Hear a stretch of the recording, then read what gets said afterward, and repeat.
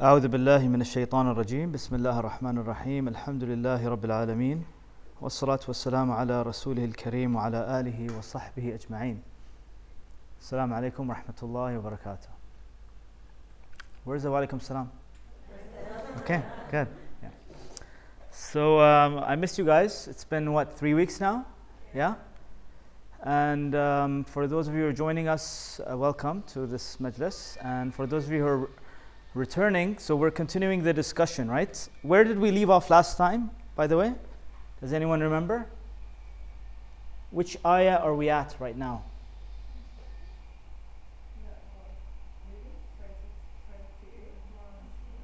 Which ayah? I forgot myself.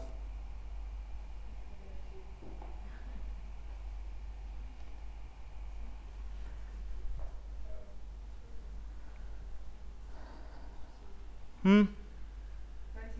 25, yes. Which surah? Surah Al-Baqarah, yes. Okay.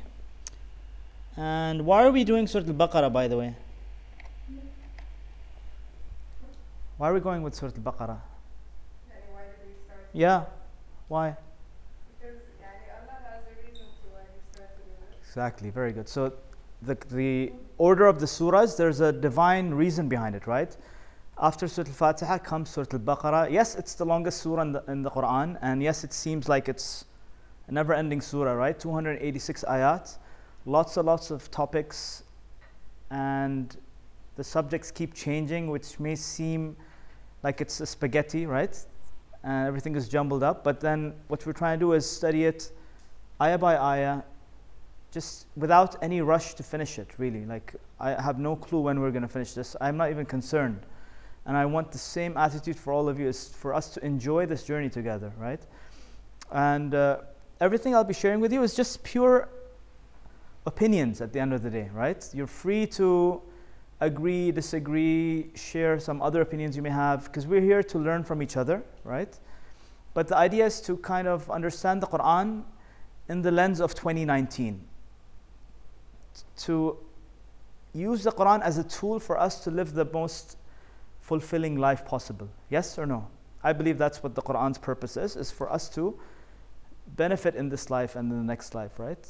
And so hopefully today you'll get a taste of this from ayah number 29. Today we're going to do 29. Okay, so last time we finished talking about several ayat. We finished off with this beautiful topic of the journey of the soul, right? And today we're going to be talking about ayah number 29 and possibly ayah number 30 if we get some time. Okay? So, أعوذ بالله من الشيطان الرجيم. Allah subhanahu wa ta'ala starts off this ayah in a very beautiful way. So he says, هو الذي خلق لكم ما في الأرض جميعا. He is the one who has created for you, and I want you to pay attention to this word here, لكم. He is the one who has created for you this earth. هو الذي خلق لكم ما في الأرض جميعا. Everything that is in this earth. What does that make you feel like? Now when Allah says everything in this earth, ما في الأرض جميعا, everything that this earth has in terms of resources, in terms of capacity, abundance, all the minerals in this earth, all the jobs in the world, all the customers in the world, you name it, right? All the resources at your disposal, Allah has made for you. How does that make you feel when He says that to you? Very good. So He makes you feel powerful, right? If you have at your disposal everything in this earth, what does that make you? Yeah, it's supposed to make you grateful. It's supposed to make you feel powerful. It's supposed to empower you, right? You have all the resources at your disposal. But can Allah saying, what more do you want? Between the lines, that's what Allah's trying to say, is that I've given you everything you need in this earth. What are you waiting for? What are you complaining about? What more do you want? And what's really incredible about this also is that You know how in science they talk about how like Earth is just another planet, right? How many planets do they teach nowadays? I lost count. أيامنا كانوا 9 صح? Like Mercury, Venus, Mars, Jupiter, and Earth is just one other planet out there, and we're just part of this big universe, and there's this Milky Way galaxy and all sorts of galaxies. But here Allah's saying something really important. He's saying that this Earth is not the center of the world, nor is this galaxy, nor who is the center of Allah's creation? Us, right? As human beings, Allah subhanahu wa ta'ala has honored us by making this earth subservient to us. كأن this earth is a servant for us. Yeah? And ma fil ardi, not ma ala al-ard, fil ard, even everything that's inside the earth is for us. Yeah? جميعا, all of it. كأن Allah saying, take it all. Not part of it, take it, all of it. All of it, it's all for you. So He's created this for us. And Huwa, who is Huwa, by the way? Huwa. Allah, alaykum salam. So yeah, Huwa Allah, الذي خلق لكم ما في الأرض جميعا. And after He did this, after He did all this creation, then what did He do? ثم استوى إلى السماء. And then He settled. Istawa literally means to set, to be settled. إلى السماء فسواهن سبع سماوات. And He settled them equally into 7 skies. Right? سبع سماوات. وهو بكل شيء عليم. And He is knowledgeable of everything. Okay? He has knowledge of everything that's there. So another thing that you know, our kids sometimes ask us, where's Allah? Baba, where is God? What do we say usually? He's up there somewhere, right? Yeah? But that's how we've been trained to think of Him, as sitting on top of a throne up above the 7 heavens, right? Isn't that what comes to mind as an imagination? But Allah subhanahu wa ta'ala actually tells us one of His names is Al-Qareeb, the one who is really, really close to you. Right? وَنَحْنُ أَقْرَبُ إِلَيْهِ مِنْ حَبْلِ الْوَرِيدِ. Allah subhanahu wa ta'ala says. He is closer to us than this jugular vein that connects, that's it's called the aorta, right? The largest vein of the heart. He is that close to us. Yet somehow we've been programmed to think of Allah as far away, and that we have to like strive so much to get to Him. And that we're so low here, right? But that's not the case. Allah is really, really close to us. He is As-Sami', He hears everything. He is Al-Basir, He sees you all the time. He's got your back, He watches you. In a subtle way, right? Not in a scary way. But He's there for you. And so here what Allah's talking about is Istawa ila sama. What Allah's talking about here, sama, by the way, sama is one of Allah's creations. They don't talk about this in science and physics, by the way. They talk about it as nothingness, right? This black. Have you ever seen any space movies? Like, what was the latest one? Gravity, I think. Yeah, George Clooney, I think it was, or 2001 Space Odyssey. You guys don't watch movies? Okay. Okay, so, yeah. I like space movies. They're cool. But what they really show you is astronauts. By the way, can you see the screen, or is this on the way? You can see it, yeah? So when you look at astronauts in space, there's obviously no gravity, but what do you see? There's blackness everywhere, right? Now what is that blackness? It is sama, right? And what is sama? Sama is actually a creation of Allah subhanahu wa ta'ala. So it's not nothing. It's something. It's matter, right? And what is that matter? It's really this whole concept of the sama. Think of it as alam al-amr, or data, basically. Information and data. And Allah subhanahu wa ta'ala sends down this data to us, and then it gets materialized and manifested on earth through us as human beings. And we'll talk about this inshallah later on. But that's what I want you to comprehend, this idea that there's nothing that is of no use. The sama is there as a medium for this data from the arsh, from the highest heavens, right? After the sab'a samawat is Arsh al-Rahman.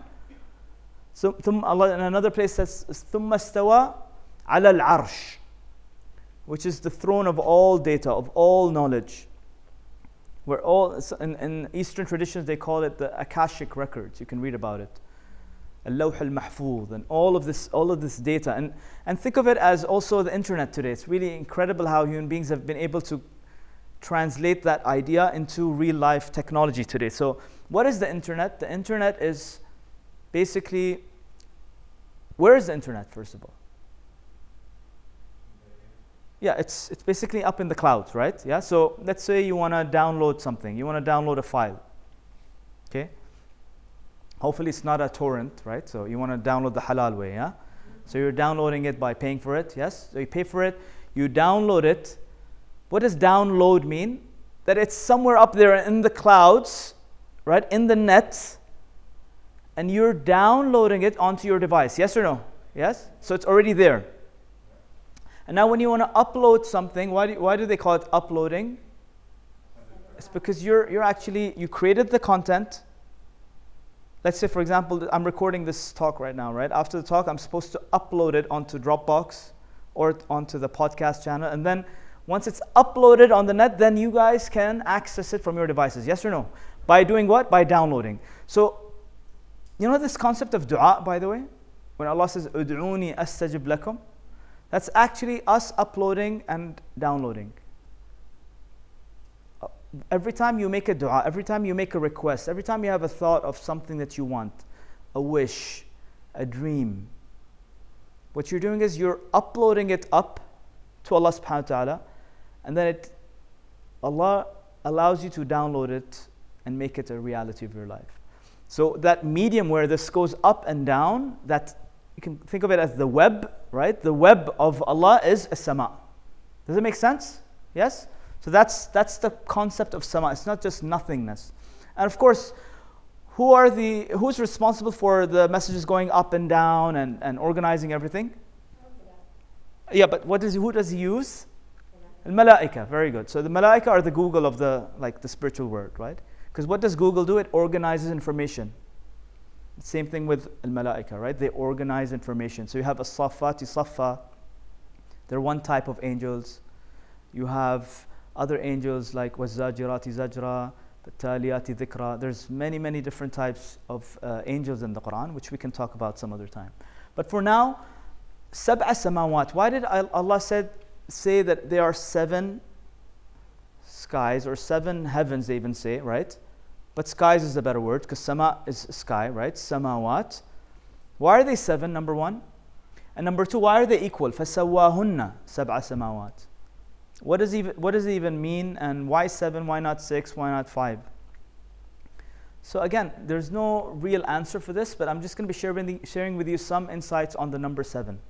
7 is a very significant number in many different traditions and different aspects of our lives. Can you think of some? 7 days. Okay, so let's talk about days. Easy one, right? 7 days in a week. Yeah. And the creation. So the creation, according to the Quran, happened in 6 days, right?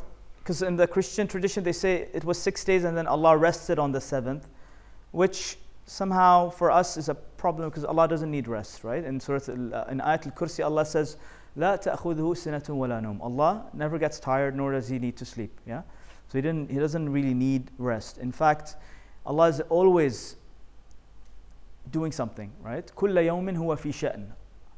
Allah is active, right? He doesn't need to rest. He doesn't get tired.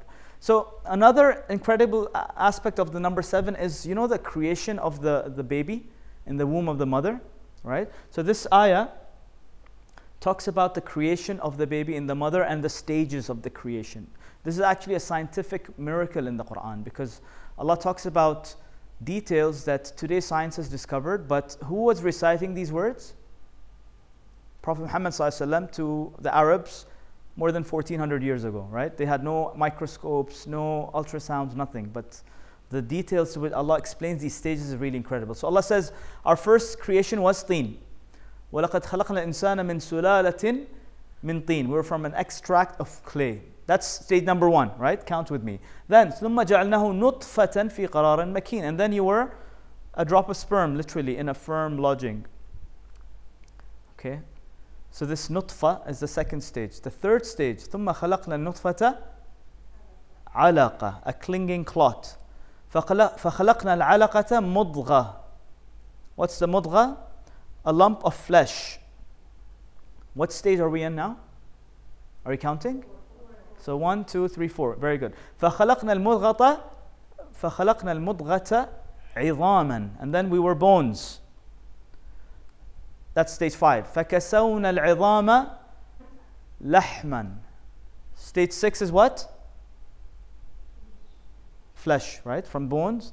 فكسونا العظام. And Allah uses a beautiful word for like bones or flesh. He says the bones were there and then we clothe the bones with flesh. Because kiswa means what? What does kiswa mean in Arabic? Clothing, yeah, covering. فكسونا العظام لحما. And then last stage ثم أنشأناه خلقا آخر فتبارك الله أحسن الخالقين. And so when we are completed in our creation, that's the final stage, which is خلقا آخر. So another interesting like miracle of the word 7, right, in the Quran.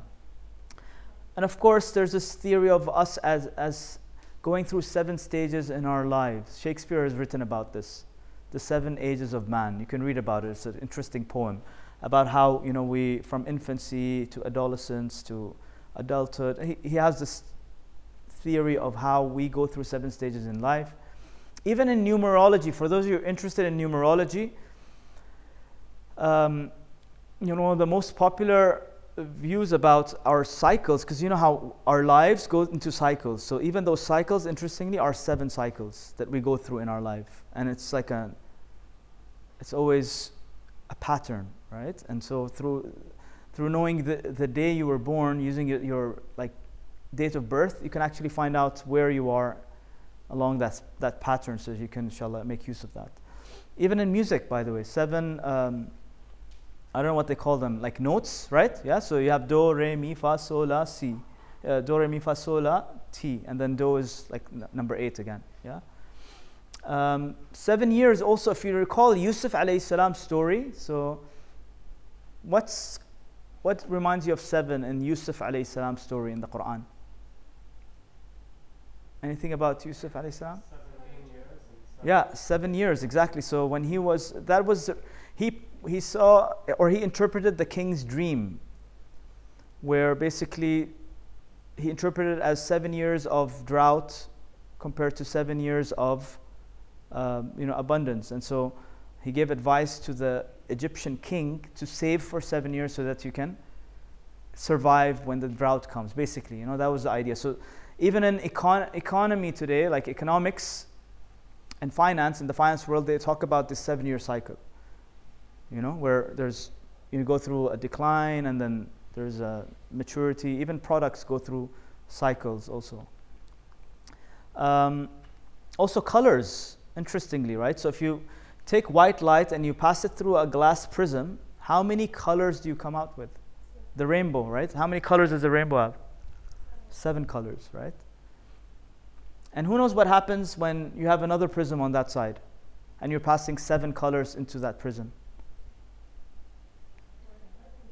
Yeah, it comes down to white light again. So white light to rainbow, then rainbow to... I sound like a physics teacher now, right? Yeah.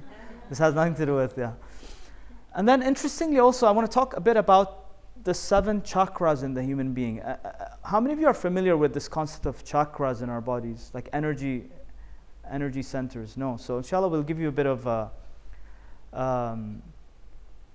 hocus pocus kind of stuff, yeah? Okay.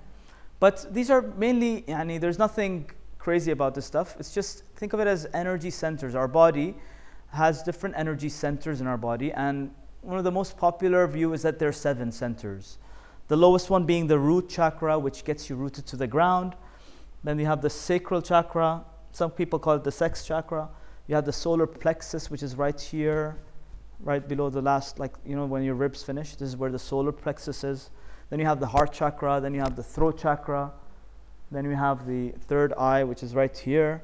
Then you have the crown chakra, right? And besides the fact that, let me explain to you how chakras work, or what's the benefit of chakras. So, you know how, we have electricity in this house, right? Yes? All the lights, the air conditioning. How is it reaching us?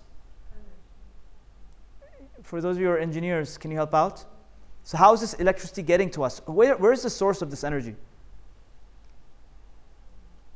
Where's the main source in Bahrain of electricity? Yeah, the electric power plant, right? Where is it? In Hid. Have you guys seen that ever? So that's where most of the electricity is. And then what do you need in each city and in each neighborhood? Yeah, you need, they call them substations also, right? I hope that's what they call them, right? But there's probably a substation somewhere here that feeds all of the houses in this area, right? So these are the substations of your body, right? That are responsible for, number one, different organs in your body. So like the root chakra is responsible for your skeletal body, your circulation. You have the abdomen here. You notice it covers all, like your entire body basically, right? And then besides the organs that are responsible, there's also an emotional connection, which is connected to the hierarchy of needs of Maslow, if you remember, right? So you start off with physical needs like food, drinks, sex. These are the lower chakras, right? Which are earthly, just like animals. Animals have these also, right? Yes? But then you have also the need for family and security and safety, and then love and getting married and intimacy as you go higher up to the heart chakra, right? Then you have confidence and self-esteem, which allow you to express yourself, right? And not be afraid to speak and to share your opinion. That's why many people get on stage and they start like sweating and getting nervous, right? Because the upper chakras aren't developed, yeah? And then of course, cognitive and knowledge and curiosity is where you come up higher, up here, and then hopefully you're at the higher levels where you see the beauty of Allah's creation and you're living in harmony and you're in the self-actualization part now, right? Where you're now have transcended. Have you heard of the term transcendence? That's what it really means. It's to transcend the lower desires up until you become, and we'll talk about this, a Khalifa of Allah on earth. Okay? That's what we're going to talk about in the next ayah. But notice how, like, and again, this is not out of judgment. Like, I don't want you to now tomorrow go to the office and say, oh, she's so in the root chakra level. She's so like, you know. No, it's not about judging others. It's about knowing where you are and being aware, just simply being aware of different people. Some people, yes, they are stuck here, right? Some people, yes, they're stuck here. Some people don't care about knowledge yet and curiosity. It's okay, it's their journey. It's the stage they're in. There's no right or wrong. It's just being aware of where you are and the journey itself, right? So how many are these also? There's 7 also, right? فَسَوَّاهُنَّ سَبْعَ سَمَاوَاتٍ. It's as if you're elevating yourself up. I want to go a bit more deeper into each chakra also from the perspective of what we're going to talk about next, inshallah. So the first chakra is the grounding. Money is usually connected with this chakra also. Your connection with the physical world. Your needs for survival, right? So you're rooted onto the earth. The second chakra is where emotions and sensations and sexuality is there. Okay, which is also very, very important. And then the third chakra is, like we said, vitality, effectiveness, personal power. As you go higher up, love and relationships, the fourth chakra. Communication, the throat chakra. Imagination, intuition, dream, visioning, sixth chakra. And then consciousness and essence. Up the crown chakra here, right? So those are the 7 chakras. Now what's interesting about this sab'a samawat also, right, is number one, there's think of it as 2 currents, right? There's a liberating current going upwards. Why do we call it liberating, first of all? Why is it called liberating? Because awareness will liberate us. Good. So if you're stuck with the lower chakras, what's happening to you? Are you free or are you enslaved to certain things? Are you attached to certain things that are limiting you? What do you think? Yeah, you're stuck, right? You get stuck. You're unable to grow. You're unable to evolve, right? And so the higher up you go, right, the more liberated you become, the more free you become, right? But then it doesn't stop there. Remember we talked about sama? So now that you're liberated, now do you just stay up there and that's it? And you just go on a mountain and start meditating 24/7 and do nothing? What has to happen next now? Now you have to come back down and do something, right? Fulfill the role of the Khalifa. So you have now really creative ideas. You have this beautiful aspect of or idea about this world being one and that we being connected and that we're living in this beautiful universe where we are all supposed to love one another and help one another and be kind to one another, right? These beautiful ideas are there. But what has to happen? They have to manifest, right? And so the lower current is the manifestation now. So those ideas then turn you to start thinking about what you can do, what your passion is, what your gift is. How can you serve humanity? How can you be an asset for this world? How can you make the world a better place? And you start expressing, you start sharing your vision with people around you through the throat chakra. And then you start having this confidence, overcoming your fears, all the way until down at the root chakra level. Now you've grounded it. Now it's become a reality. You've manifested that on earth. So you see how this is a beautiful cycle also, right? It's a constant cycle. So you're going up and you're coming down. And we explained that many weeks ago, months ago, right? In Surah Al-Fatiha. Iyaka na'bud is that upward liberating current, right?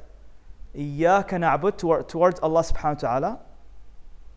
And then Iyaka nasta'een is the downward current, where now we need Allah's help to fulfill our role of Khalifa on earth. So when we looked at this slide from Surah Al-Fatiha, we said that this is the central message of the entire Quran, right? It's split into two ideas, ibadah and khilafah. Allah created us for ibadah, وَمَا خَلَقْتُ الْجِنَّ وَالْإِنسِ إِلَّا لِيَعْبُدُونَ. And Allah says, إِنِّي جَاعِلٌ فِي الْأَرْضِ خَلِيفَةً. Notice, إِنِّي جَاعِلٌ فِي الْأَرْضِ. Where? Where is the Khalifa? On earth, right? So earth, again, grounding. You got to bring it down. And then what's the path that we got to be on? It's that Sirat al-Mustaqim. اهدنا الصراط المستقيم صراط الذين أنعمت عليهم. The people who follow this path are the people who will truly be living in the true bliss of Allah subhanahu wa ta'ala. الذين أنعمت عليهم. Na'im. You're living in Na'im. Because you have both balanced out. The upward current and the downward current. Does it make sense? Yes? Are you all with me so far? Okay, very good. And of course, Allah also tells us that there are sab'a samawat. They talk about this in ancient cosmology. I don't want to go too much into this also, but if you read books like The Firmament, where they talk about the idea of seven skies also, in the Christian tradition they talked about this. Notice, يَتَنَزَّلُ الْأَمْرُ بَيْنَهُنْ. الله الذي خلق سبع سماوات ومن الأرض مثلهن يتنزل الأمر بينهن. Notice يتنزل الأمر. So all of Allah's awamir come down through the sky. Okay, but I don't want to go too much into that, right? So next, after Allah tells us that He created this earth for us and that He made these seven skies and everything, now He's telling us what we're supposed to do on earth, right? So he doesn't tell us directly, He tells it to us in a story fashion. Now Allah uses stories in the Quran, and this is the first story in the Quran, by the way. Now let's stop for a second and think about stories. Why does Allah use stories in the Quran? Why isn't it just like a book of laws and Easier to relate to. good? So it's easier to relate to. What else? Why does Allah use stories? Examples. Very good. What else? What's the benefit of using stories in the Quran?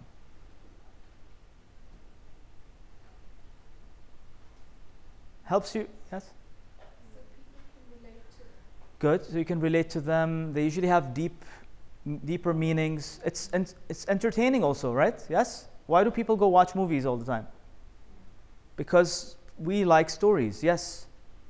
It's easier to absorb, and also there's always a moral story. Yes. Very good, very good. A central idea. And sometimes there's more depth in stories, yes? Especially when you have different characters and you have a plot and you have a theme and you have like it helps you imagine, it helps it makes it more real. And less resistance. Less resistance, yes. And so this is the first story in the Quran. And Allah subhanahu wa ta'ala tells us that He's the best storyteller, by the way. نَحْنُ نَقُصُّ عَلَيْكَ أَحْسَنَ الْقَصَصِ. So, you know how like you have the box office, where like you have the top movies or the top, like even on Amazon you have the best-selling stories, right? Fiction books.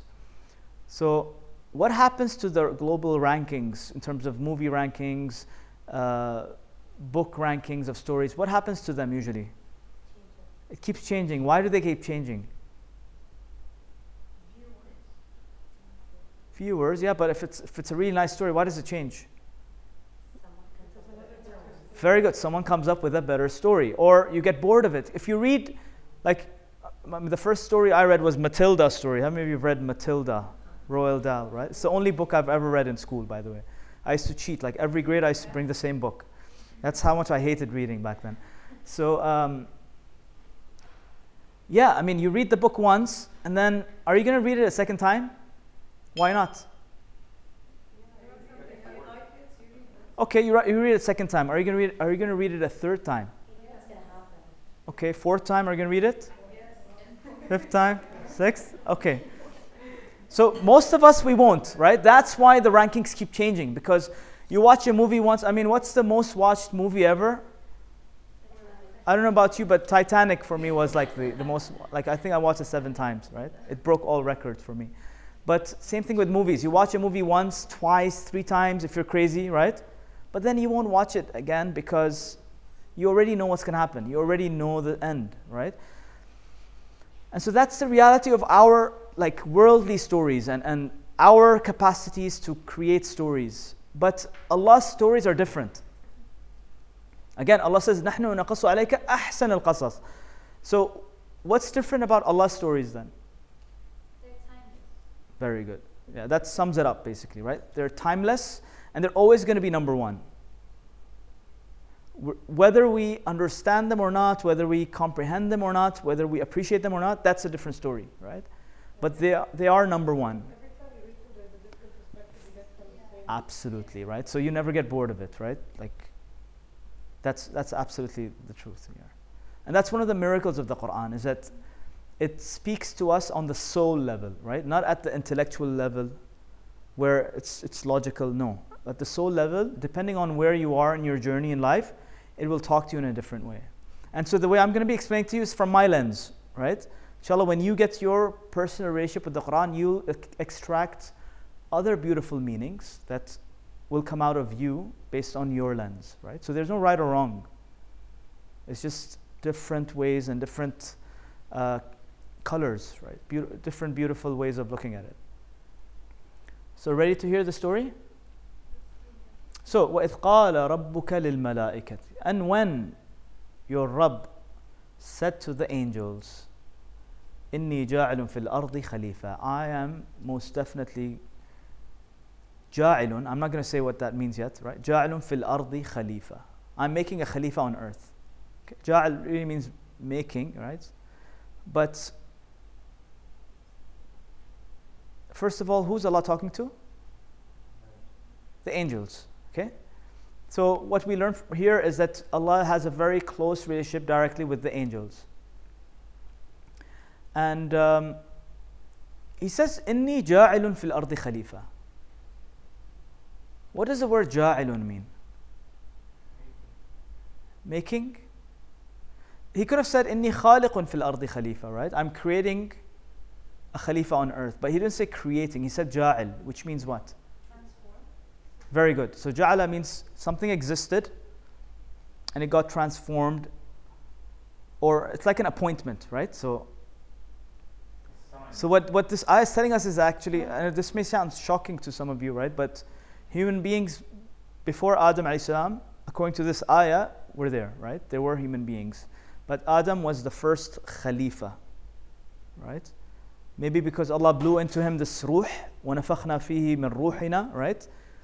And وَنَفَخْتُ فِيهِ مِنْ رُوحِي, Allah says to Adam. So maybe this ruh that was blown into Adam is what made him a khalifa. Allahu A'lam. But ja'ilun clearly means that these creatures were existing on earth, and most probably we'll know later on that they did exist. Actually, let's go there, right? What do the angels respond to Allah with?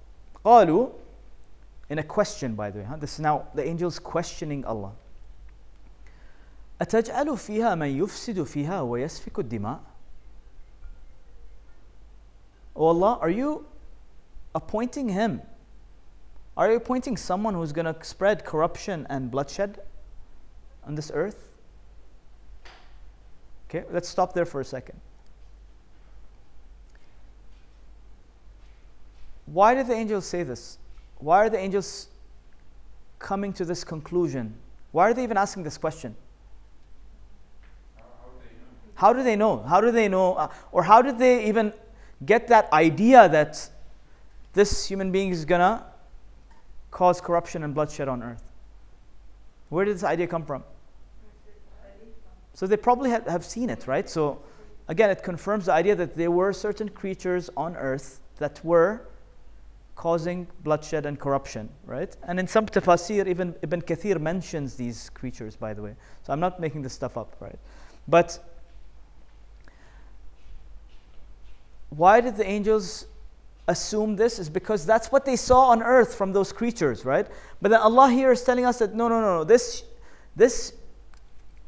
person, this Adam being the father now, right? Adam has been given something special. Adam has been given this ruh, which those creatures didn't have from before, right? And so the ruh represents this divine download. Okay? It's like this installed software in all of us that gives us the potential to do something other than fasad and bloodshed. Does that make sense? Yes? So all those creatures, did they have this divine installation in them? No, they didn't have that software, right? Who was the first person with that software? Adam alayhi salam, right? And so this ja'ilun, what made him a khalifa is that software. So who has that software today? Every single one of us, every single human being has that software, right? Which is what distinguishes us from all of other creations of Allah subhanahu wa ta'ala. And that software comes with choice also, which is also really beautiful. That software allows you to now choose. To choose between different paths, right? And that freedom of choice comes along with this installation. Whereas, do angels have choice? No. Animals, do they have choice? No, they don't. They just do what they like. I mean, they don't have choice, right? Adam had a choice, absolutely. What's the biggest proof that Adam had a choice?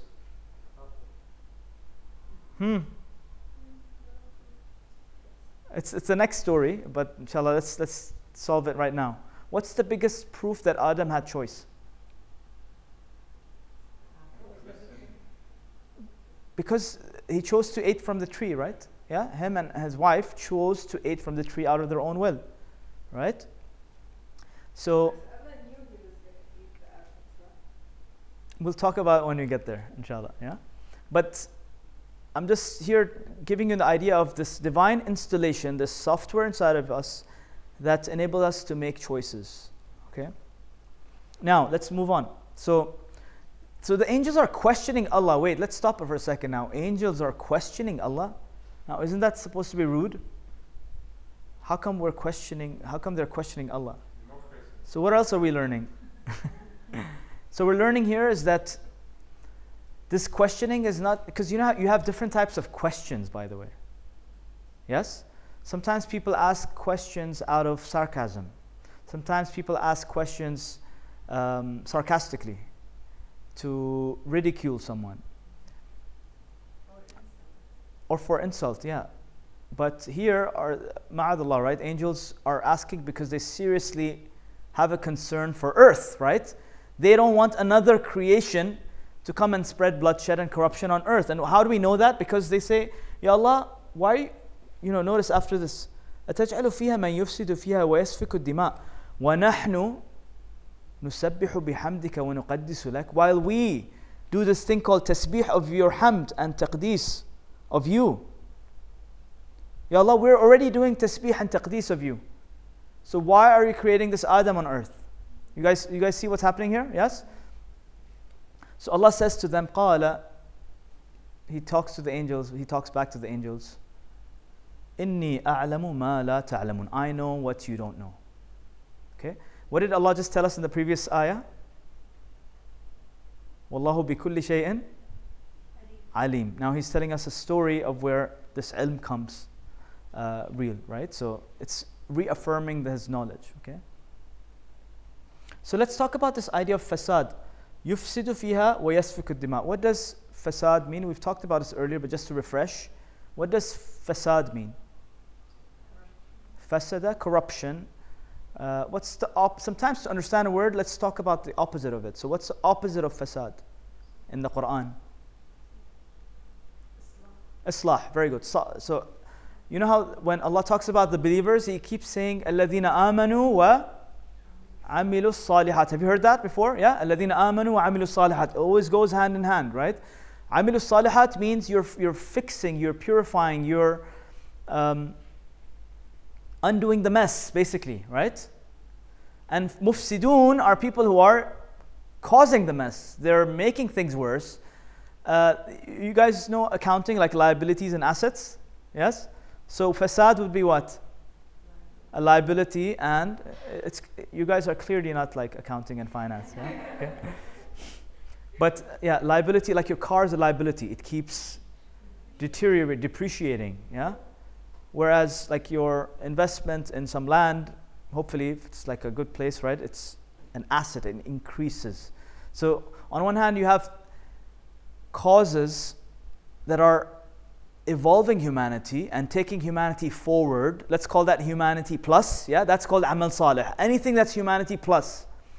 Anything that's humanity minus, anything that's taking us, making things worse is fasad. Is that simple? Yes? Okay.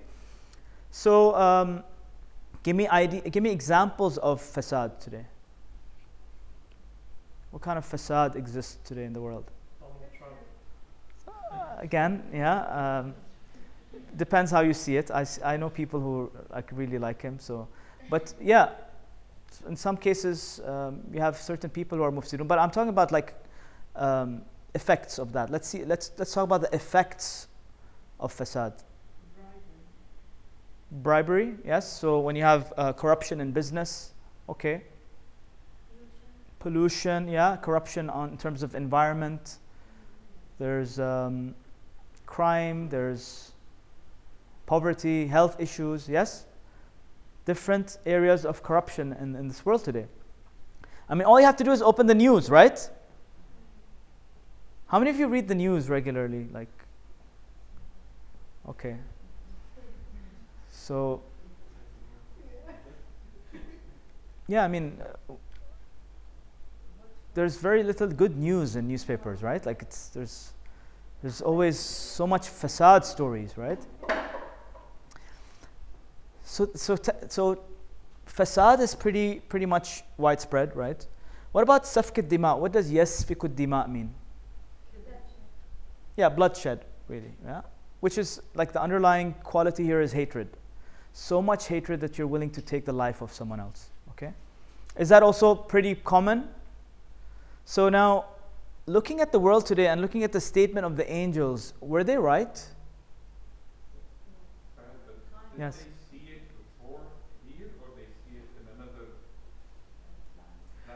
Okay, so Wallahu A'lam, but what I understand from this is that they saw it on earth. They saw bloodshed and corruption on earth done by the creatures before Adam. When did the jinn come? Is that before or at the same time? So jinn is again a different story, but I'd rather not get into it now. But it's a different realm. It's a different dimension. You can think of it, right? So they coexist. So there's angels, jinn, and then human beings. Different realms or different dimensions of the same reality, right?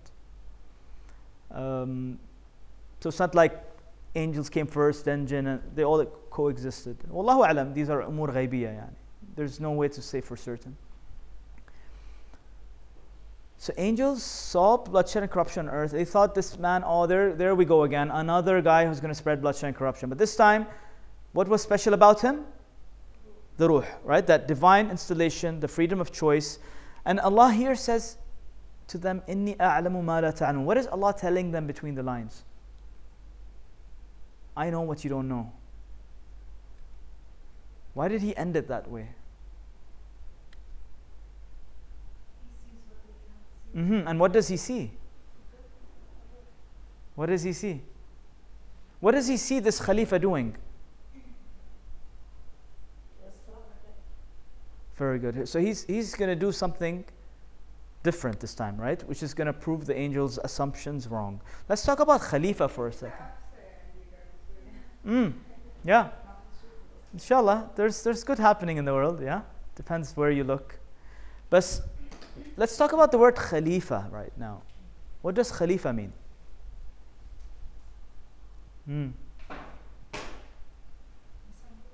Yeah, so the one who comes after. Khalafa means to come after. I like to use the word ambassador actually. Because what is an ambassador? A representative of the head of a state, right? Yes? That's why you have ambassadors in different countries. So literally Allah assigned a title for all of us. We are all ambassadors of who? Ambassadors of who? Of Allah, right? On earth. How cool is that? Our title is an ambassador of God on earth. And how does that make you feel, by the way?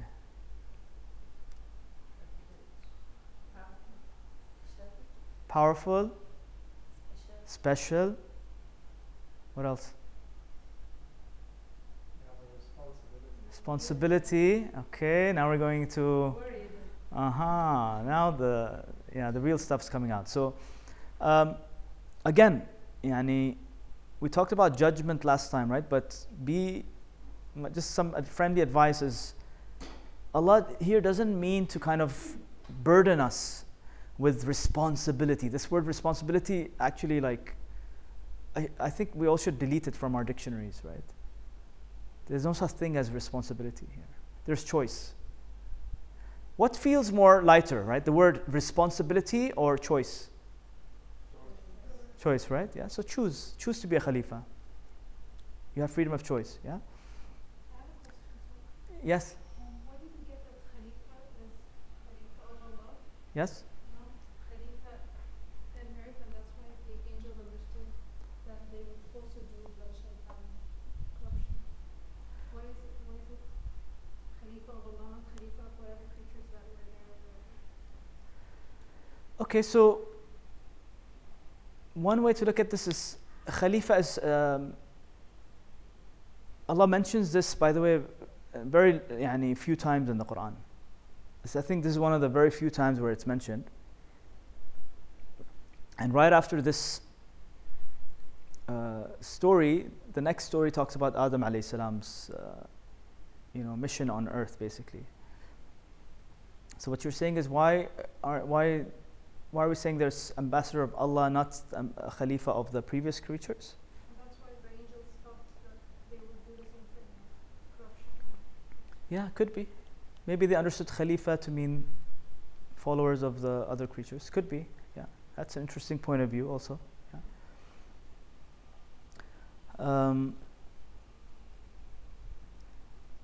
And notice, Inni ja'ilun, Allah says, I.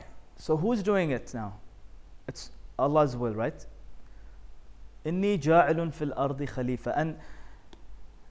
And the way I understand this is, Allah had to transform or appoint this man with this installation, right? Because there was so much bloodshed and corruption on earth that this had to happen to make a change. Because how does Allah, like one of Allah's names is As-Salam, yes? Al-Quddus, which means like the sacred. As-Salam means the source of all peace. Ar-Rahim, the source of all mercy and love, right? Al-Wadud, the source of all love. Now, how do all of these qualities of Allah get manifested on earth? Even Ar-Razzaq, Allah is Ar-Razzaq, but how do we get our rizq? If Allah is Ar-Razzaq, how do we get our rizq? So does Allah throw down 20 dinar bills into our bank accounts? Does Allah Does Allah transfer money into your account? through the upload, Okay, but through other people. The service. how many of you work? How many of you work here? Or okay, so every month, your salary comes into your account from where? From your work. From Allah. Allah sends it to you. Please tell me what's his bank account number, please. Ivan. It comes to you from your boss, from your employer, right? So your employer is the Razaq now, who is the Khalifa of Allah on earth through his name Ar-Razaq. You guys see what's happening here? Yeah? So if you go to a doctor to get healed, right? One of Allah's names is Al-Bari', which means the healer. Now, when you get sick, how do you get healed? You go to the doctor and the pharmacist. Hopefully there's no fasad there, right? Yeah? But hopefully you're going to someone you trust or whatever. But that doctor is the Khalifa of Allah on earth through the name Al-Bari'. Right? So you go to him and you get healing because Allah has gifted him with the gift of healing because he's the Khalifa of Allah on earth. You guys see what's happening here? Yes? So through different names of Allah subhanahu wa ta'ala, we become Khalifas of Allah on earth. Some people become Khalifas of Allah through his name Al-Bari'. Some people become Khalifas of Allah through Al-Razzaq. How many of you are designers and graphic designers and okay, so Al-Musawwir, one of Allah's names is Al-Musawwir. So every time you create something creative with your photos, photography, video, film, whatever, you are being a Khalifa of Allah on earth through his name Al-Musawwir. Okay? So that's how it works. Yeah? So وَنَحْنُ نُسَبِّحُ بِحَمْدِكَ وَنُقَدِّسُ لَكَ. What's the opposite of fasad? We said islah. What's the opposite of bloodshed?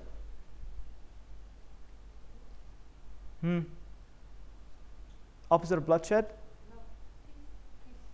Peace and love. Yeah, probably. Yeah. And so you have 2 acts here versus 2 acts here. Now we're going into the next level of discussion now, right? Notice 2 acts of these people who are on earth, fasad and bloodshed, and then 2 acts that are angelic. What's the first one? Nusabbihu bihamdika, and the second one is nuqaddisu lak. So now we know what yufsidu fiha wa yasfiku dima means. What do these 2 terms mean? Nusabbihu bihamdika wa nuqaddisu lak. That's what we're going to talk about next, inshallah. Okay? So nusabbihu bihamdika. Now often tasbih in the traditional way they've taught us is subhanallah, subhanallah, subhanallah, subhanallah, subhanallah. Right? Tasbih. Yeah. And hamd is often translated as being grateful, right? Alhamdulillah Rabbil Alameen, we're so grateful, we're so thankful. But hamd and shukr, because Allah, one of his names is Ash-Shakur also. What does shukr mean? What does shukr mean? Yeah, being grateful. So what does hamd mean? Does it also mean gratitude? How can 2 words mean the same thing? Okay. So inshallah, so I'm going to inshallah present to you a fresh definition of hamd. Okay?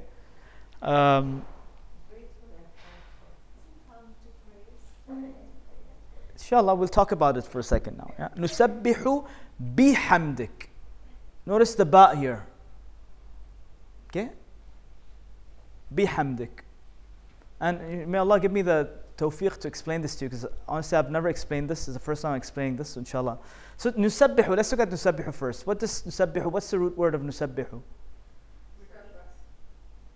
Yeah, so swimming, right? So let's look at it. To swim, to roll onwards. So again, you're going forward, right? Tasbih. Think of the Khalifa now. Someone who's doing amal salih, right? Swimming. Now, is swimming supposed to be easy or difficult? Is it supposed to be enjoyable or like tiring or? Yeah. So there's this idea of smooth, like you're swimming as if through water. You're rolling onwards. Performing a daily course is also called tasbih. Floating, I love this word, floating. Is there lightness in this word? Yes? So you're floating like angels float? Yes? What's the opposite of floating? Sinking. Okay? So tasbih also means floating. The act of swimming, a chain of business, those who are floating, traveling far, being quick and swift also is a nice one. Yeah? Quick and swift. To praise, like you said, to glorify, magnify, sing, celebrate and praise. Tasbih also. Okay, that's what the angels are doing. How often, by the way? How often are the angels doing tasbih? 24/7, like non-stop, right? And how many angels are there? Countless. Like from the earth all the way up to the seven heavens. There's literally in one hadith Allah says there's angel upon angel upon angel doing sajda and doing tasbih of Allah 24/7. That's their job. Yani. So there's no space that's empty except it's filled with tasbih of Allah. And who else is doing tasbih? Everything Allah created is doing tasbih. The trees outside are doing tasbih of Allah now. The birds, the insects, the animals, everything. In one tradition, the Prophet ﷺ tells us that he used to give khutbah and he used to lean against a trunk in his Masjid al-Nabawi, like a tree trunk. Okay, he used to lean and give us khutbah. And then when they renovated the design of the masjid and they designed this thing called the pulpit, where they made an elevated place. So what did he have to do? He had to leave this trunk, and he went up. And as he was leaving up and he gave a khutbah, they heard the crying, like a sound of someone crying, right? What was crying? The tree trunk was crying because the Prophet ﷺ is no longer going to be leaning against them. So even like trees, animals, everything, Allah subhanahu wa ta'ala He says, يُسَبِّحُ لِلَّهِ مَا فِي السَّمَاوَاتِ وَمَا فِي الْأَرْضِ. Everything in the skies and the earth does tasbih of Allah. Everything is fulfilling its role on this in existence, in a flowing manner, in a swift manner, in a joyful manner. Okay? In a very joyful manner. And again, in that act is tasbih, is praise of Allah subhanahu wa ta'ala. So for God to be removed from or free from all sorts of imperfection and impurity. So tasbih also means to be elevated up, right? Because you're floating. And the more you float, the more you're protected from the impurities of earth. Okay? So you see, when we go deeper into the word, we get a broader understanding of the word tasbih now. Okay? So now everything does tasbih of Allah in the skies and the earth constantly, except who? Except the human being. He has what? He has a choice. He has a choice. Okay? So others, they don't have choice? They don't have choice. They're just doing tasbih. They're fulfilling their. Nothing else has choice. So are you with me so far? Yes, we're going step by step. Now I'll explain it in a different way also. So actually, let me show you a video to explain this, right? So this is a video, time lapse of Mecca. How many of you have been to Mecca, Umrah or something, or Hajj? No? Okay. So for those who haven't been, you've probably seen this on TV somewhere, but let's just look at the video. And I want you to think of the definition of tasbih now, right? Okay? Swimming, floating, swift, and all of that. Yeah. It's a 3-minute video.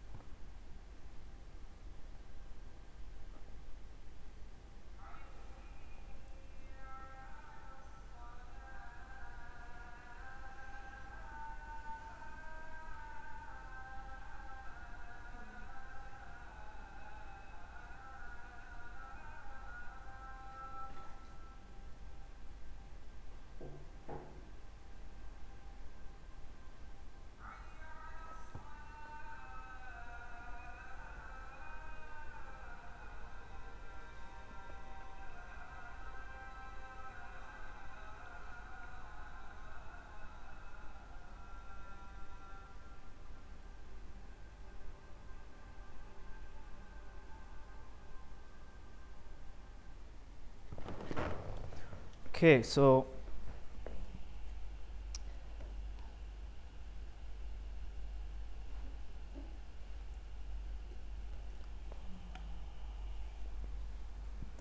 that is what I feel the word tasbih actually means, is to float, to swim without resistance. And the opposite of tasbih in the Quran is this thing called ghiwaya, by the way, ghiwaya. The shaitan tells Allah subhanahu wa ta'ala, La ughwiyannahum ajma'in. I will for sure mislead all of them to the wrong direction, all of them to the wrong path.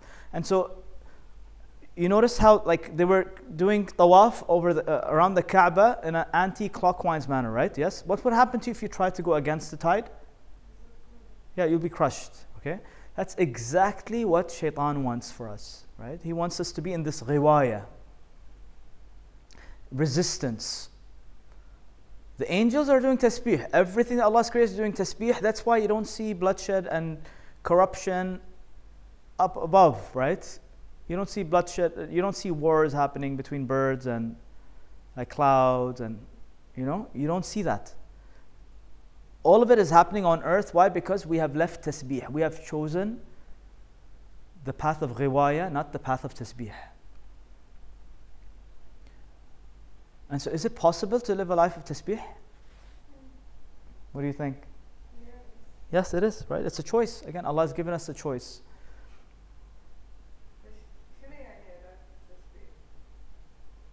So a life free of resistance. And we'll talk about that. That's exactly what we're going to talk about next. I didn't start yet, by the way. This is all an introduction. Let's keep going then. Okay? Let's answer Rayana's question. What do you mean by tasbih? Yeah, okay. So that's tasbih. Now what's bihamdik? Nusabbihu bihamdik. Allah says in Surah Al-A'la, Sabbih bismi rabbika al-a'la. Sabbih bihamdi rabbik. Allah says. He keeps saying this all the time. So we know what tasbih means. Bihamd.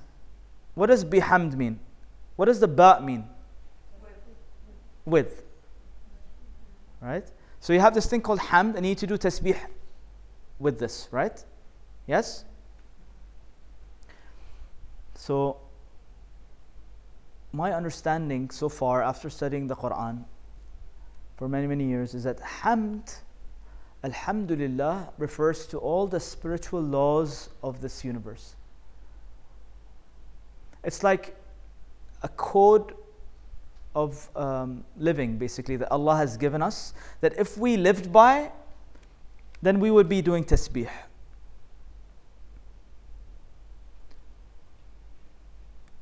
The spiritual laws of the universe are the codes and the laws that if we understood and we applied them in our lives, we would be able to do tasbih. Think of it as a system, a divine system where everything works in harmony, in perfection. There's beauty in it. Everything becomes easy. Allah says, يُرِيدُ اللَّهُ بِكُمُ الْيُسْرِ in the Quran. Allah wants ease for you. يُرِيدُ اللَّهُ أَن يُخَفِّفَ عَنْكُمْ. Allah wants to lighten up your burdens. Allah says, يُرِيدُ أَن يُتِمَّ نِعْمَتَهُ عَلَيْكُمْ. Allah wants to complete His blessings upon you. يُرِيدُ لِيُطَهِّرَكُمْ. Allah wants to cleanse you. Allah wants all sorts of good things for us, and He's given us this hamd system, and He's given us the choice to either live by it or choose the ghiwaya, the path of shaitan. And that's why we start off Surah Al-Fatiha after Bismillah ar-Rahman ar-Rahim, Alhamdulillahi Rabbil Alameen. This system belongs to who? Allah subhanahu wa ta'ala. Okay. So let's talk about these laws, right? There's many of them. I'll share with you one of the most powerful ones, right? It's called the law of divine oneness. It's one of the most powerful ones. So the law of divine oneness is the foundational law, according to which absolutely everything in our universe is interconnected. In other words, every choice, word, desire, and belief you have will also have an impact on the world and on the people in your life. Try to think of yourself as part of everything around you, to live in accordance with this law. We are all one, and awareness of this makes us more powerful as well as more empathetic. And then there's many other laws. And wallahi, yani, this is one of the most important pieces of knowledge that you can have. And I wish they taught us this stuff in school, yani. Don't you? Yes? Because this is what we need to like really live a beautiful life, right? Is to unlock these codes that are there. They're there for us. And today with Google and everything, they're like, just Google it, spiritual laws of the universe. There's multiple books written about these topics. There's the law of vibration, law of correspondence, law of attraction, which became very popular. That's just one of the many laws. And by the way, let me share with you something interesting here. You know when the law of attraction, The Secret and all this, it came out and everybody went crazy about it, and right? But then they applied it and what happened? Most people applied it and did it work? Yeah. For very few people it worked, by the way, right? For the most part, it didn't work. Why? Because they applied resistance instead. Okay, but why? They were not accepting of resistance. It's not the right way or not the right understanding. Okay, close. I'm looking for another answer. Why? Why? They just followed this law. Why didn't it work? Because you cannot only follow this law. Very good, yeah. So there's many other laws. So alhamdulillah means you follow all the laws, right? For it to work. For you to be in harmony, for your entire life to be sorted out, all the laws need to be activated, right? If you have attraction, but yeah, your resistance is there, or you're paying attention to the wrong thing, it's going to get messed up, right? So we live in a world of vibrations, and you can't fool the universe, okay? So there's many laws: the law of rhythm, the law of relativity, the law of cause and effect, the law of compensation. What you resist persists. Many laws that we need to learn. We need to teach this to our kids. Wallahi, like, I mean, without this stuff, you can have a PhD from Harvard or MIT. Are you going to still struggle with your life? Yes, because you're not connected with it, alhamdulillah, right? And so where do we find all these laws? Where do we find them? Where are they? Everywhere. So, yeah, but like you wanna understand these laws. Where do you find them? Yes, so Quran has all of these laws and many more that we'll keep discovering, right? But then I liked Rayana's answer. Everywhere you look around you, you see these laws, especially in nature. Nature is one of the most powerful teachers for us, right? Because Allah says, "Inna fi khalqis samawati wal ard la'ayatun li'ulil albab." So there are signs of these laws all around us, everywhere we look, right? Now, besides that, I want to also talk about this idea of the 10 Commandments. Have you heard of the concept of the 10 Commandments? What is it? Like, what is it about? And who does it belong to? So, yeah, the Jews and the Christians, it was revealed in their Torah and the Injil that they're known as the 10 Commandments. There's movies made about this. But what's so special about the commandments? There are commands from Allah for who? For us, right? Yes? Why are they in the form of a command? Is Allah forcing us to follow them? What do you think? Yeah, so think of them as laws, exactly, right? So they are laws that Allah is telling you that, listen, if you follow these laws, you'll be in hamd, you'll be doing tasbih of me also. And how many are they? So are they that many? Inshallah, can we memorize them all today? Yeah? Okay, so I'll share with you the Bible and Torah version, like the Christian and the Jewish version. And then I have a surprise for you. Okay? Is it commandment or وصايا؟ اي نفس الشيء نفس الفكره يعني بالانجليزي يسمونهم commandments بس احنا سميناهم وصايا بالقران يعني. Okay? Commands غير commandments ترى. Commands معناتها اوامر صح؟ Commandments وصايا. Yeah? Is the screen clear, by the way, or because the writing is a bit? Okay. Ready? So the first one, you shall have no other gods but me. This is which one is This is the Jewish and Christian version. Okay. You shall have no other gods but me. By the way, it's originally written in a very Shakespearean language, so I toned it down a bit so it makes sense. Okay, it's not exactly the way it's written. So does this sound familiar? You shall have no other god but me. The second one is you shall not make for yourself or any idol, nor bow down to it or worship it. Okay. The third one, you shall not misuse the name of the Lord your God. Misusing the name of Allah, basically. Yeah? The third one, you shall remember and keep the Sabbath day holy. Number 5, respect your father and mother. Number 6, you must not commit murder. 7, you must not commit adultery. You guys know what adultery is? Do I need to translate? Huh? Adultery is zina. It's called zina also in the Quran, right? Where there's a relationship outside of marriage, like a sexual intimate relationship between a male and a female outside of marriage. It's called adultery. You must not steal. You must not give false evidence against your neighbor, meaning you shouldn't testify against your neighbor with something false, basically. Yeah? Get your neighbor in trouble for something they didn't do. And then 10, it's all about neighbor again. There's something interesting here, right? Neighbor, neighbor, neighbor. So you must not be envious of your neighbor's goods, like his car, his house, whatever, right? You shouldn't be jealous of the property of your neighbor. You shall not be envious of his house, nor his wife, nor anything that belongs to your neighbor. Interesting, huh? So 9 and 10 are all about the neighbor. Now, why do you think that's so?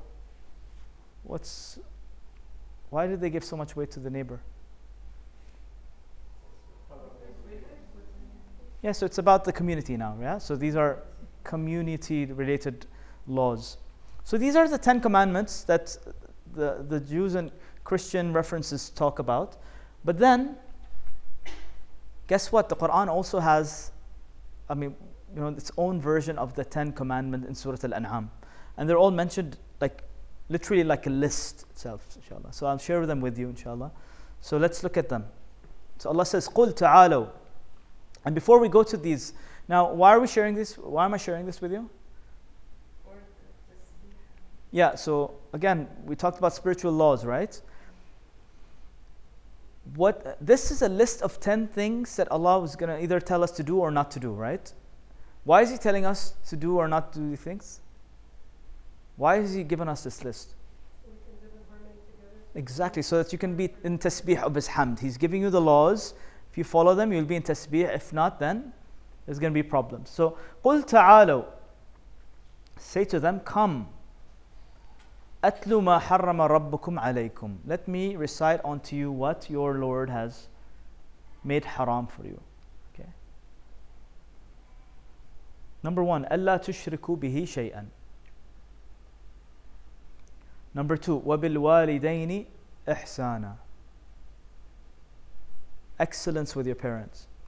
Number 3, وَلَا تَقْتُلُوا أَوْلَادَكُمْ مِنْ إِمْلَاقٍ نَحْنُ نَرْزُقُكُمْ وَإِيَّهُمْ. Do not kill your children.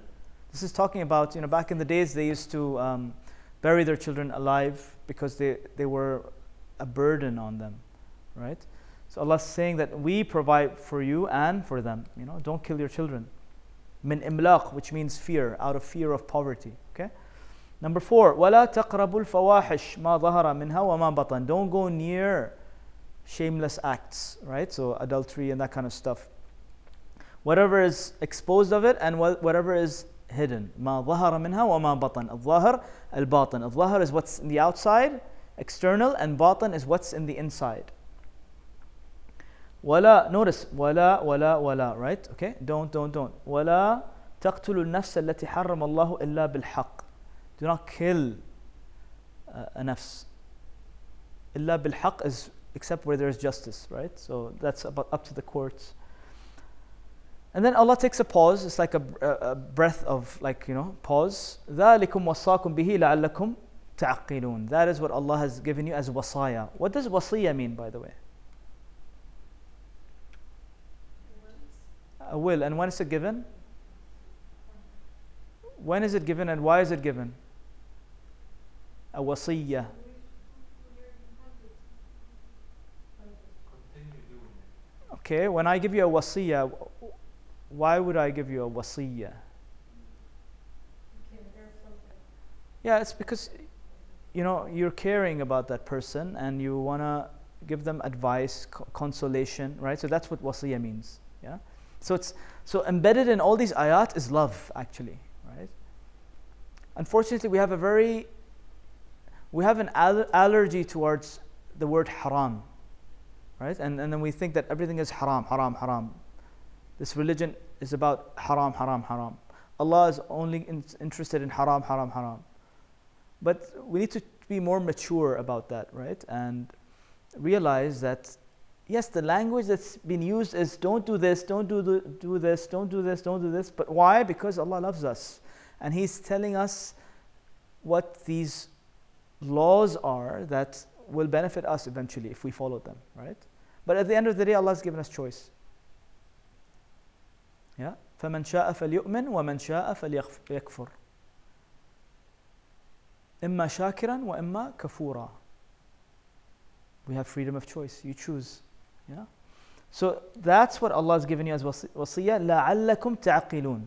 So that you may hopefully begin to use your brains, begin to understand. And then later on, and by the way, ta'qilun, interesting word here, right? I need to stop and explain this. So aql is what? The mind, right? Yes? So aql in the Arabic language also means to tie up, right? And that's why the Arabs would wear the iqal. Do you know why they would wear the iqal, by the way? The Arabs in the desert? Yeah, to tie up the camel, basically, right? It wasn't used for fashion back then. It's actually a tool to tie up the camel. And so aql, Allah has given you aql. Why? Because it's the device that you need to use to what? To tie yourself up. Whenever you have the temptation, to disrespect your parents, for example, you tie yourself up and you say no. You have the temptation to get into fahisha, you tie yourself up. You have the temptation to kill, you tie yourself up. You have the temptation to not take care of your children or whatever. So this device is actually there to help us tie ourselves up. Okay? And then 6, وَلَا تَقْرَبُوا مَالَ الْيَتِيمِ الَّتِي هِيَ أَحْسَنُ حَتَّى يَبْلُغَ أَشُدَّهُ. Do not go near the money of the yatim. What does that mean? The orphan, right? So because orphans, they don't know how to manage their money, and so you better not take advantage of that weakness and use that money for yourself. إِلَّا بِالَّتِي هِيَ أَحْسَنُ is, unless you're really good at investments, then you can take their money and invest it and grow it so that you can make more money out of it, right? Until they become old enough so that they can manage their own money. Number 7, وَأَوْفُوا الْكَيْلَ وَالْمِيزَانَ بِالْقِسْطِ. This is talking about balance and fair trade and not stealing and not cheating in business, basically, right? وَأَوْفُوا الْكَيْلَ وَالْمِيزَانَ بِالْقِسْطِ. And then he talks about, so this is talking about corruption in business, by the way. All sorts of corruption and bribery in business. وَإِذَا قُلْتُمْ فَاعْدِلُوا وَلَوْ كَانَ ذَا قُرْبَى. And when you speak, your speech is supposed to be with adl. You're supposed to be just in your speech, even if it's for those who are near you, Allah says. Okay, so it's talking about speech here, the way we talk, your communication with others, your expression to others. وَبِعَهْدِ اللَّهِ أَوْفُوا. And fulfill the promise of Allah. Then Allah takes another pause here. ذَلِكُمْ وَصَّاكُمْ بِهِ لَعَلَّكُمْ تَذَكَّرُونَ. What's the difference between this one and this one? Same sentence, ذَلِكُمْ وَصَّاكُمْ بِهِ. In the first one he says لَعَلَّكُمْ تَعْقِلُونَ, right? In the second one he says لَعَلَّكُمْ تَذَكَّرُونَ, so that you may remember, because maybe these are things that we tend to forget more. So it's like 3 categories, right? The first one is for the ta'qilun part, second one is for tadhakkarun, and then the last one is وَإِنَّ هَذَا صِرَاطِي مُسْتَقِيمٌ فَاتَّبِعُوهُ. That's the last commandment. It's follow the Sirat al-Mustaqim. Another way to understand it is follow this Quran. ولا تتبعوا السبل فتفرق بكم عن سبيله ذلكم وصاكم به لعلكم تتقون. So you have three لعلكم. You have لعلكم تعقلون, لعلكم تذكرون, and لعلكم تتقون, so that you may be empowered. So تتقون comes from قوة also, which means what? When you are living in the hamd of Allah, when you're doing tasbih of Allah, you will be empowered. You have this idea of taqwa, right? Nothing can harm you. You're protected. You're in the protection of Allah subhanahu wa ta'ala. So this is another way of looking at it's a snapshot of hamd of Allah subhanahu wa ta'ala. Alhamdulillah, these laws of Allah. And they're just 10, by the way. They're not many. Everything, you know how they say, oh, Islam is full of haram things? How many haram things are there, by the way? How many? It's just these, by the way. That's it, yani. Is that a lot to ask? And are they all that like difficult? No, right? Most of them are common sense, actually. And so if everything else you've heard about, this is haram, that is haram, this is haram, that is haram, what do you do with that? Control, Alt, delete. Okay, because Allah didn't, if it was there, it would have been here. Okay. So, looking at the comparison between the Quran and the Christian and Jewish version, are they similar in a way? Yes? Pretty much all of them, right? Look at this. These top three are talking about Allah tushriku bi shay'an. Yes or no? And then parents is there also. And then committing murder, killing your children. Like, both are there. Adultery, same thing is there. Don't steal, same thing. Stealing from the orphans. And corruption in business, we talked about that, right? Giving false evidence is also part of not saying the qawlun adl, right? Yeah. So in general, most of them are repeated, yani. And if you look at the last one, like following the Sirat al-Mustaqim, then all of them are connected to another. But Allah subhanahu wa ta'ala in the Quran is being more specific. So does it make sense now, this idea? Nusabbihu bihamdik. So when you follow the hamd of Allah, your life will be in harmony. You will be flowing. And so, to answer your question now, how come most of humanity there is bloodshed and corruption? What's the answer now? Because we're not following the law. We're not following the formula Allah gave us, yani, right? Okay. So who do we blame? Yeah. No, Allah, in fact, shaitan on the day of judgment, guess what? There's actually in the Quran a khutbah that shaitan will make. Do you guys know this? So shaitan is going to be standing in front of all the people of the hellfire, and he's actually going to give a speech. And what he's going to say in the speech is, إِنَّ اللَّهَ وَعَدَكُمْ وَعْدَ الْحَقِّ وَوَعَدْتُكُمْ فَأَخْلَفْتُكُم. Allah gave you the promise of the truth, and I also promised you, but I betrayed my promise. Right? And so therefore he would say to them, فَلَا تَلُومُونِي وَلَكِنْ لُومُوا أَنفُسَكُمْ. I only invited you, you accepted my invitation. Do not blame me, blame yourself. This is recorded in the Quran, right? So this excuse of blaming shaitan doesn't really work. So think of tasbih as surfing also. Like if you're a professional surfer, not like a crappy surfer, right? If you're a professional surfer and you're flowing, then what's going on around you? There's waves and people are crashing and all sorts of problems and fasad. But what are you doing? You are in flow, right? You are floating, you are swimming, you are swift, you're enjoying it. It's like you're dancing, right? In the middle of a storm, you're dancing. Why? Because you've got the laws figured out. And you are, think of it as a game, actually. Life is, Allah, in fact, in 7 places in the Quran tells us that إِنَّمَا الْحَيَاةُ الدُّنْيَا لَعِبٌ وَلَهُ. This life is actually game and fun, actually. It's a play, it's a game. Maintaining the balance. Hmm? So you're also maintaining the balance. Yeah, and so to play a game, like how many of you play video games and like your phones or stuff? Come on, you can tell me. Yeah, now the hands come up. Okay.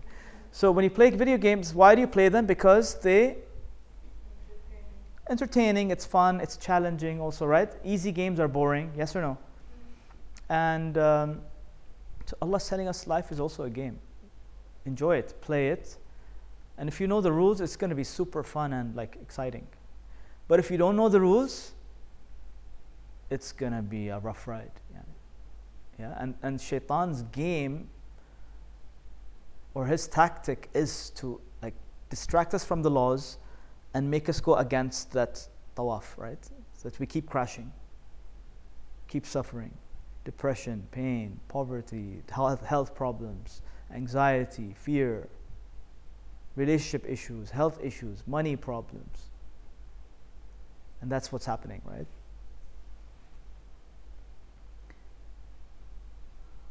And then we just finished نسبح بحمدك. Is there time for نقدس لك? What do you think? Yes, I think there's time. Okay, I'll be quick inshallah. نقدس لك. Because remember, what were the two things that the insan did, or the creatures did? Fasad and سفك الدماء, right? So you have نسبح بحمدك, and we got to do this to finish it up inshallah. وَنُقَدِّسُ لَكَ. So let's look at the root word of qadasa now. To be pure, holy, spotless, sanctity, holiness, okay? Above and opposite to all evil, replete with positive good. Muqaddas means sacred, okay? So purity is one way of looking at this. Also, you know how like if you want to understand that Allah is beautiful, it's through this name Al-Quddus. Allah's beauty, in Allah Jamilun Yuhibbul Jamal, comes from the idea of His Qadasa. Because Al-Jamil is not one of His names in the Quran, but Al-Quddus is. And so, why is He beautiful? Is because He's free of all sorts of impurity. And that's what He wants us to be like, right? That's what the angels are doing constantly. Purifying this earth. What's the opposite of taqdees? Rijs. Impurity. Let's look at some ayat about rijs. Why am I sharing all this with you? Because I want you to understand the laws, right? So that you can all do tasbih inshallah, okay? So, some ayat of the rijs. So Allah says that ميتة أو دم مسفوحا أو لحم خنزير فإنه رجس. What's ميتة? Anything that's any animal that's killed, like or if you find a dead animal that's not been like slaughtered properly, that's ميتة, right? دما مسفوحا, blood, or even pork, right? Is rijs. Allah says. So it goes against tahara, it goes against qadasa, right? It's impure. Same thing with here, Allah's telling us that إنما يريد الله ليذهب عنكم الرجس أهل البيت ويطهركم تطهيرا. He wants to remove all sorts of impurities from you. كذلك يجعل الله الرجس على الذين لا يؤمنون. Those who don't have this belief in Allah, those who don't have this sense of peace and security with Allah, they're stuck in this rijs. Another example where Allah tells us about إنما الخمر, alcohol and all sorts of drugs and anything that intoxicates you. والميسر, gambling. والأنصاب والأزلام. These are also different types of devices that you use to waste money and cause problems in society. رجس, all of these are رجس من عمل الشيطان فاجتنبوه لعلكم تفلحون. So Allah didn't haram khamr, right? You know, if you like, the classic question is alcohol haram? No, it's not. It's rijsun min amal al-shaytan, and Allah is saying stay away from it if you want to be successful. Simple. So nusab is slaughtering for sacrifice to Allah subhanahu wa ta'ala. Ansab, that's what nasab is. And Azlam are arrows that they used to use to make decisions. You know how like spin the bottle? So should I open this business or not? Just spin the bottle, and if it's yes, do it. No, يعني playing with luck basically. Yeah. Game of chance. Yeah, game of chance exactly. Yeah. Lottery وهالشغلات تصير فيها يعني. Macer is also lottery, right? Because it's easy money, right? Yeah. Because easy money comes in, it goes out easy also. Yeah. But when you work and you earn it and you know how to earn it, then even if it gets lost, you can rebuild it very quickly. Yeah. So again, why is Allah telling us it's rich, it's impure, it's from amal al-shaytan? Why is He saying stay away from it? Because He wants you to succeed. He wants you to be pure, right? But nuqaddisu lak is an invitation to also be pure. Live a life of purity. Purify our hearts, purify our minds, purify our characters, our words, our tongues, the way we deal with each other. Purifying our thoughts from judgment and all sorts of things. Is it rich to not pray, or is it haram to not pray? Because I didn't see that in the previous slide in the commandments. Salah, you mean? Yes. It didn't come there, no. So it's not there. So Salah is a tool to do tathir. Sawm is a tool to do tathir. Hajj is a tool to do tathir. These are all tools. Okay. So نسبح بحمدك ونقدس لك. We're finishing inshallah. I know you guys are hungry. Yeah? نسبح بحمدك ونقدس لك. Why both? Balance. Yeah, very good. Why do we need balance, by the way? Because if you only follow the spiritual laws of Allah, like, let me ask you a question. Are there very successful people in the worldly sense who have a lot of money and they understand the laws of money and they understand the laws of making businesses and becoming very successful? Are there people like that who are completely depressed and terrible family lives and very evil people in their hearts? Yes? So those people, they understand, they're doing tasbih of Allah's laws, but what's missing? The purity, right? There's impurity there. And then there's a lot of people who are, mashallah, very pure. They always doing istighfar and tasbih, and they're cleaning their hearts, and they are so kind and loving, but they're broke. And they're always getting sick. And they have all sorts of relationship issues. What are they missing? They have the qadasa, but what are they missing? The laws, right? And so this is the balance. وَنَحْنُ نُسَبِّحُ بِحَمْدِكَ وَنُقَدِّسُ لَكَ. That's what the angels did. And Allah subhanahu wa ta'ala at the end said, إِنِّي أَعْلَمُ مَا لَا تَعْلَمُونَ, meaning Allah knows that from among human beings there will be people who will choose to be khalifas of Allah on earth. People who will choose to live a life of tasbih, of His hamd, and people who will choose to do this taqdees of Allah on earth. And those will be the ones who will truly fulfill this role of khilafah, right? But until we have this idea ingrained in our minds that we are the khalifas of Allah on earth, we are ambassadors of Allah on earth, that Allah has hopes from us, right? Allah has given us the potential, I wouldn't say responsibility, Allah has given us the potential to do so many great things. But what's missing? If we could just share some thoughts, what's missing? Why isn't it working now after you've learned all these ideas?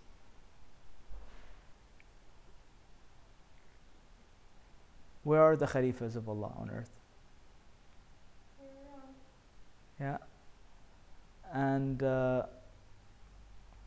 is it working though? Is this tasbih and taqdees, is it working?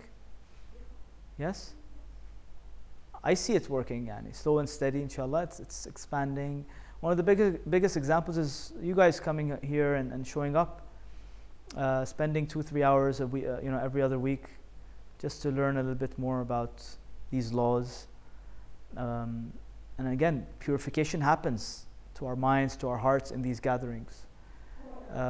Being together also as yani, a small community also helps purify, because you're all on the same relatively same vibration. So yeah, it's a gift, it's a blessing, inshallah. So that was it, ayah number 29 and 30. Inshallah, I hope this was some food for your thoughts and minds and hearts, inshallah. And I look forward to seeing you again, inshallah, in 2 weeks. Thank you so much. All right.